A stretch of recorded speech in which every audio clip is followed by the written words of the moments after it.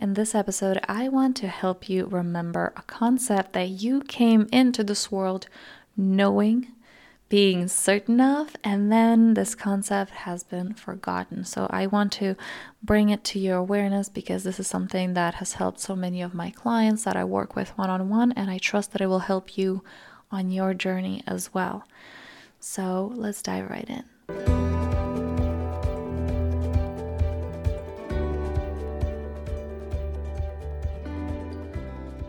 Hello and welcome to the Powerful Self podcast. I'm your host, Anna, and I'm here to support you through your transformational journey, providing you with practical tools, practices, and principles to help you permanently remove subconscious and energetic blocks, clear those limiting beliefs that may be standing in your way, and help you truly align with the life that you desire, a life in which you experience deep knowing, unshakable confidence, and true personal freedom every single day, because that is what you came here to do.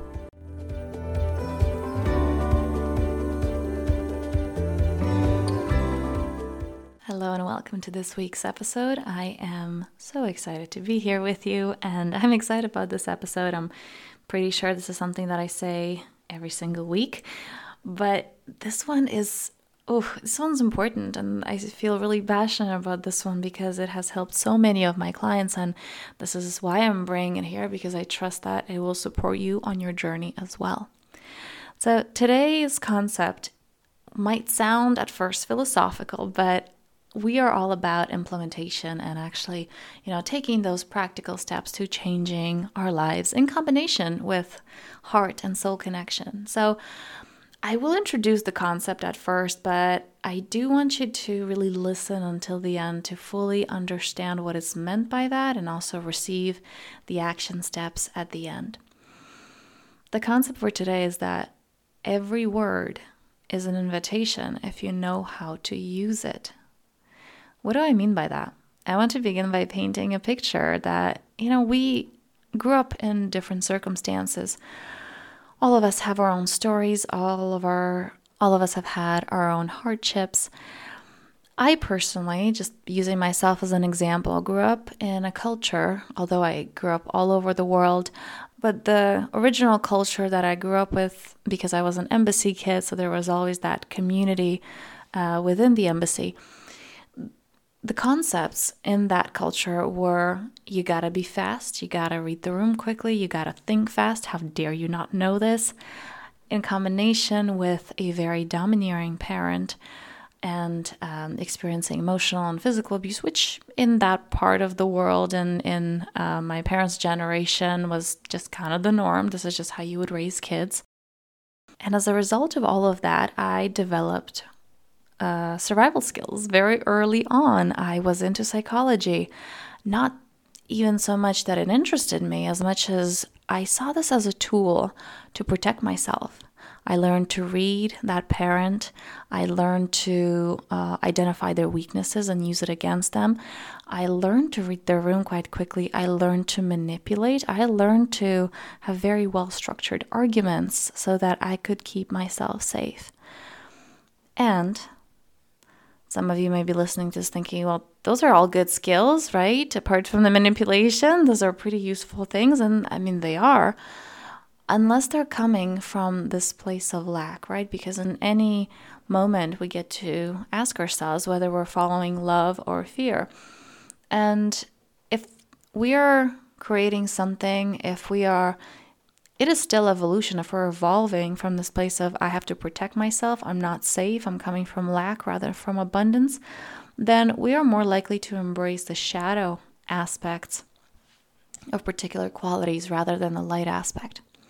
So growing up, I could not wait to get out of the house, to be old enough to, speak up for myself, and I was just kind of gathering up all this knowledge so I could finally speak back to that parent so that I could finally overpower them, really. Now, some people who grew up in such environments, and I mean, again, all of us have had, even if you had the best parents, all of us have experienced those times where our needs were not fully met, right? Because as children, and I know that from my own kids come into this world with, look at me all the time and witness me all the time. And the reality is, Parents are also their own people, and it's not possible. I can't be with my children 24/7. I can't witness them 24/7 because I have my own life. But the ego oftentimes perceives this as you're not there for me, or you don't care about me, or my needs were not met, right? As an example, a parent can give the child the best day, right? Let's say taking to the amusement park and all the rides, and just the child can have the most incredible day. And then at the end of the day, if you ask the child, well, did you have a good day? It's like, no, I'm upset because I have to go to bed now and I don't like this. This day sucks. And as a parent, you would go, what in the world, right? Because you just spend this whole day being there fully with your child and giving your child all these experiences, and then it's still not happy.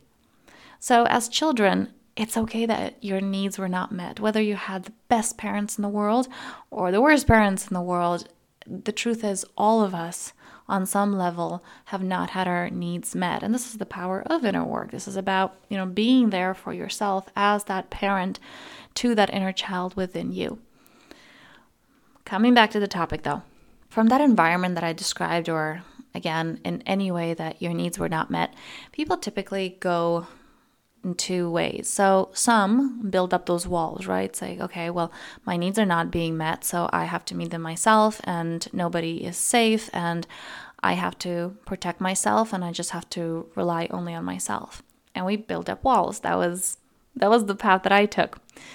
Others go into, I have to stay small and I have to people please. Maybe I can still win my parents' love or affection, or be seen and loved in the way that I want to be. And we go into putting ourselves down, playing small, trying to gain that love and understanding. And from both of those places, we close off to the concept that every word is an invitation. You see, when I first came onto my spiritual path, and this was a result, if you've heard my story before, it was just a result of severe depression turning into an enlightenment experience of a few weeks. And during those few weeks, there was just this connection and openness like I've never experienced before. Since then, I haven't had times that it happened for that long either. But in that moment, I was open to all invitations, and not from a place of weakness, because again, this is a concept that I grew up with just from my culture, right? It's like you're vulnerable. And it's a really powerful realization when you understand that your vulnerability is your power, that you're not vulnerable. You're actually available when you open up. It's not vulnerability. It's not lack. It's abundance. And it's only when you open up, when you become available, that you open yourself up to that abundance. And it can't happen in any other way. And I understand how difficult this might be to hear, because I was in this place of, it's not safe. And I could really feel that closing in my body, that stiffness, that rigidness of, no, I got to protect myself. I'm in fight or flight, because I was so used to experiencing that from my childhood. And if you want to go into past lifetimes, we're just kind of here, we're reliving the things that we've had past experiences around as well, so that we can clear them. So now, like I said, from both of those survival mechanisms that we've acquired during our childhood, we stop understanding the concept of every word is an invitation. So I know for myself, when I first started on my spiritual path, which some of you may know my story, I was never seeking anything. I wasn't speaking of spirituality. My mother was very much into that early on when I was born, because she was told that I would die, and she went to seek alternative help because modern medicine wasn't able to help, and she stumbled upon spirituality, and this was in the 90s, so this was not a thing, especially in ex-Soviet Union countries. And so even though I've had this exposure from a young age, and my clairvoyant and psychic abilities have been kept intact, she tried to do that for as long as possible. Growing up, I disowned that part of me at around the age of 9 and just closed off all of that and began to build those walls around me, because life really felt unsafe, like I said, with also that the emotional, the physical abuse that was experienced. So the concept of the word is an invitation was not accepted by me. The word was not an invitation. The word was something to fight. The word was something to argue with. The word of another person had to be dissected. Why are they saying what they're saying? What is their agenda? What is the bigger picture, right? How can I not be the vulnerable one in this situation? How are they trying to take advantage of me? How can I protect myself? And when I started my spiritual path, or rather a few months into that, when I came across some teachers, I was not open to the teachings. Because during that enlightenment experience, it was just openness, and my guidance really was connecting with me every day, every moment of every day, and I was really guided. But as my ego started to come in more and more, when these teachers came into my life, there was a lot of resistance, and there was a lot of needing to prove them wrong, and there was a lot of, I am not safe. So the words that they would share, and there's energy traveling with every word, there's intention with every word, it did not feel safe. Those words did not feel safe, because as a child, right, we're born, we're open, we're receptive, and then things don't feel good. Some things that some people say, they don't feel good. They feel threatening, they feel limiting, they feel scary. So we either learn to defend ourselves and build those walls, or we begin to trust other people's words and become really scared and feeling unsafe and not trusting ourselves and the world. So today I want to bring back the idea that every word is an invitation, that you get to choose what is it that you want to take on and receive, and what resonates with you and what aligns with you, because in absolutely any experience is medicine. Let's say, for example, you meet someone, a friend, and they say something hurtful. That word, those phrases, they're invitations. They are invitations for you to either assert, no, I'm not going to believe that story. That's not true. That used to be my story. It's not my story anymore. I don't choose this. I don't accept this invitation. Or it can be an invitation that you do accept. Wow, they might be right. I'm not good enough. Or I shouldn't have said that. Or that was wrong of me. Every word, every situation, every person that you come across is your invitation to either affirm the divinity within you, or to close off from it, to disconnect from it. And as I've said in my own personal example, I've used every word as just their threats, right? I'm threatened. I have to protect myself. How can I overpower this person, situation, circumstance? How can I rise above? How can I be stronger than it so that it can't hurt me? Not understanding that I have power, that I do not have to reject all the words, but simply choose, what do I choose to align with? And whether it's a harmful word or a kind one, because those two, and I'm going to get into that in a moment, those two have a shadow aspect. Whichever one it is, a harmful or a kind word, it is always up to us to discern and to utilize it. It's an invitation for us. And now, before we end here, I do want to go into how is it that a kind word, how can that be used against us? Because when we cling on to that validation, when we cling on to, oh, that felt so good, that word felt so good, my partner said they loved me or they really like this thing about me, when we do not use these words as invitations to see the divinity within ourselves, that it's already there, it always is, but rather we see that as needing to prove ourselves even more, right? We're after that. It's like a drug. Well, I want more of that. Like that felt really good being acknowledged by that person. It felt really good to be the center of that attention, right? Or maybe your boss complimented you on your work, and you feel validated. You feel like, wow, I'm doing something really important. This feels good, right? And you are likely to want that again. So instead of seeing that as, oh yes, the words that I just heard is the reflection of what I already have within me. And this is just the cherry on top. Instead of that, what we do is we cling on to that. We want more of that, and we get upset when we don't get that, right? And we start to chase after those words of validation, words of kindness. Why doesn't the person see me? That time that they said that a few weeks ago felt so good. How come they didn't say that again?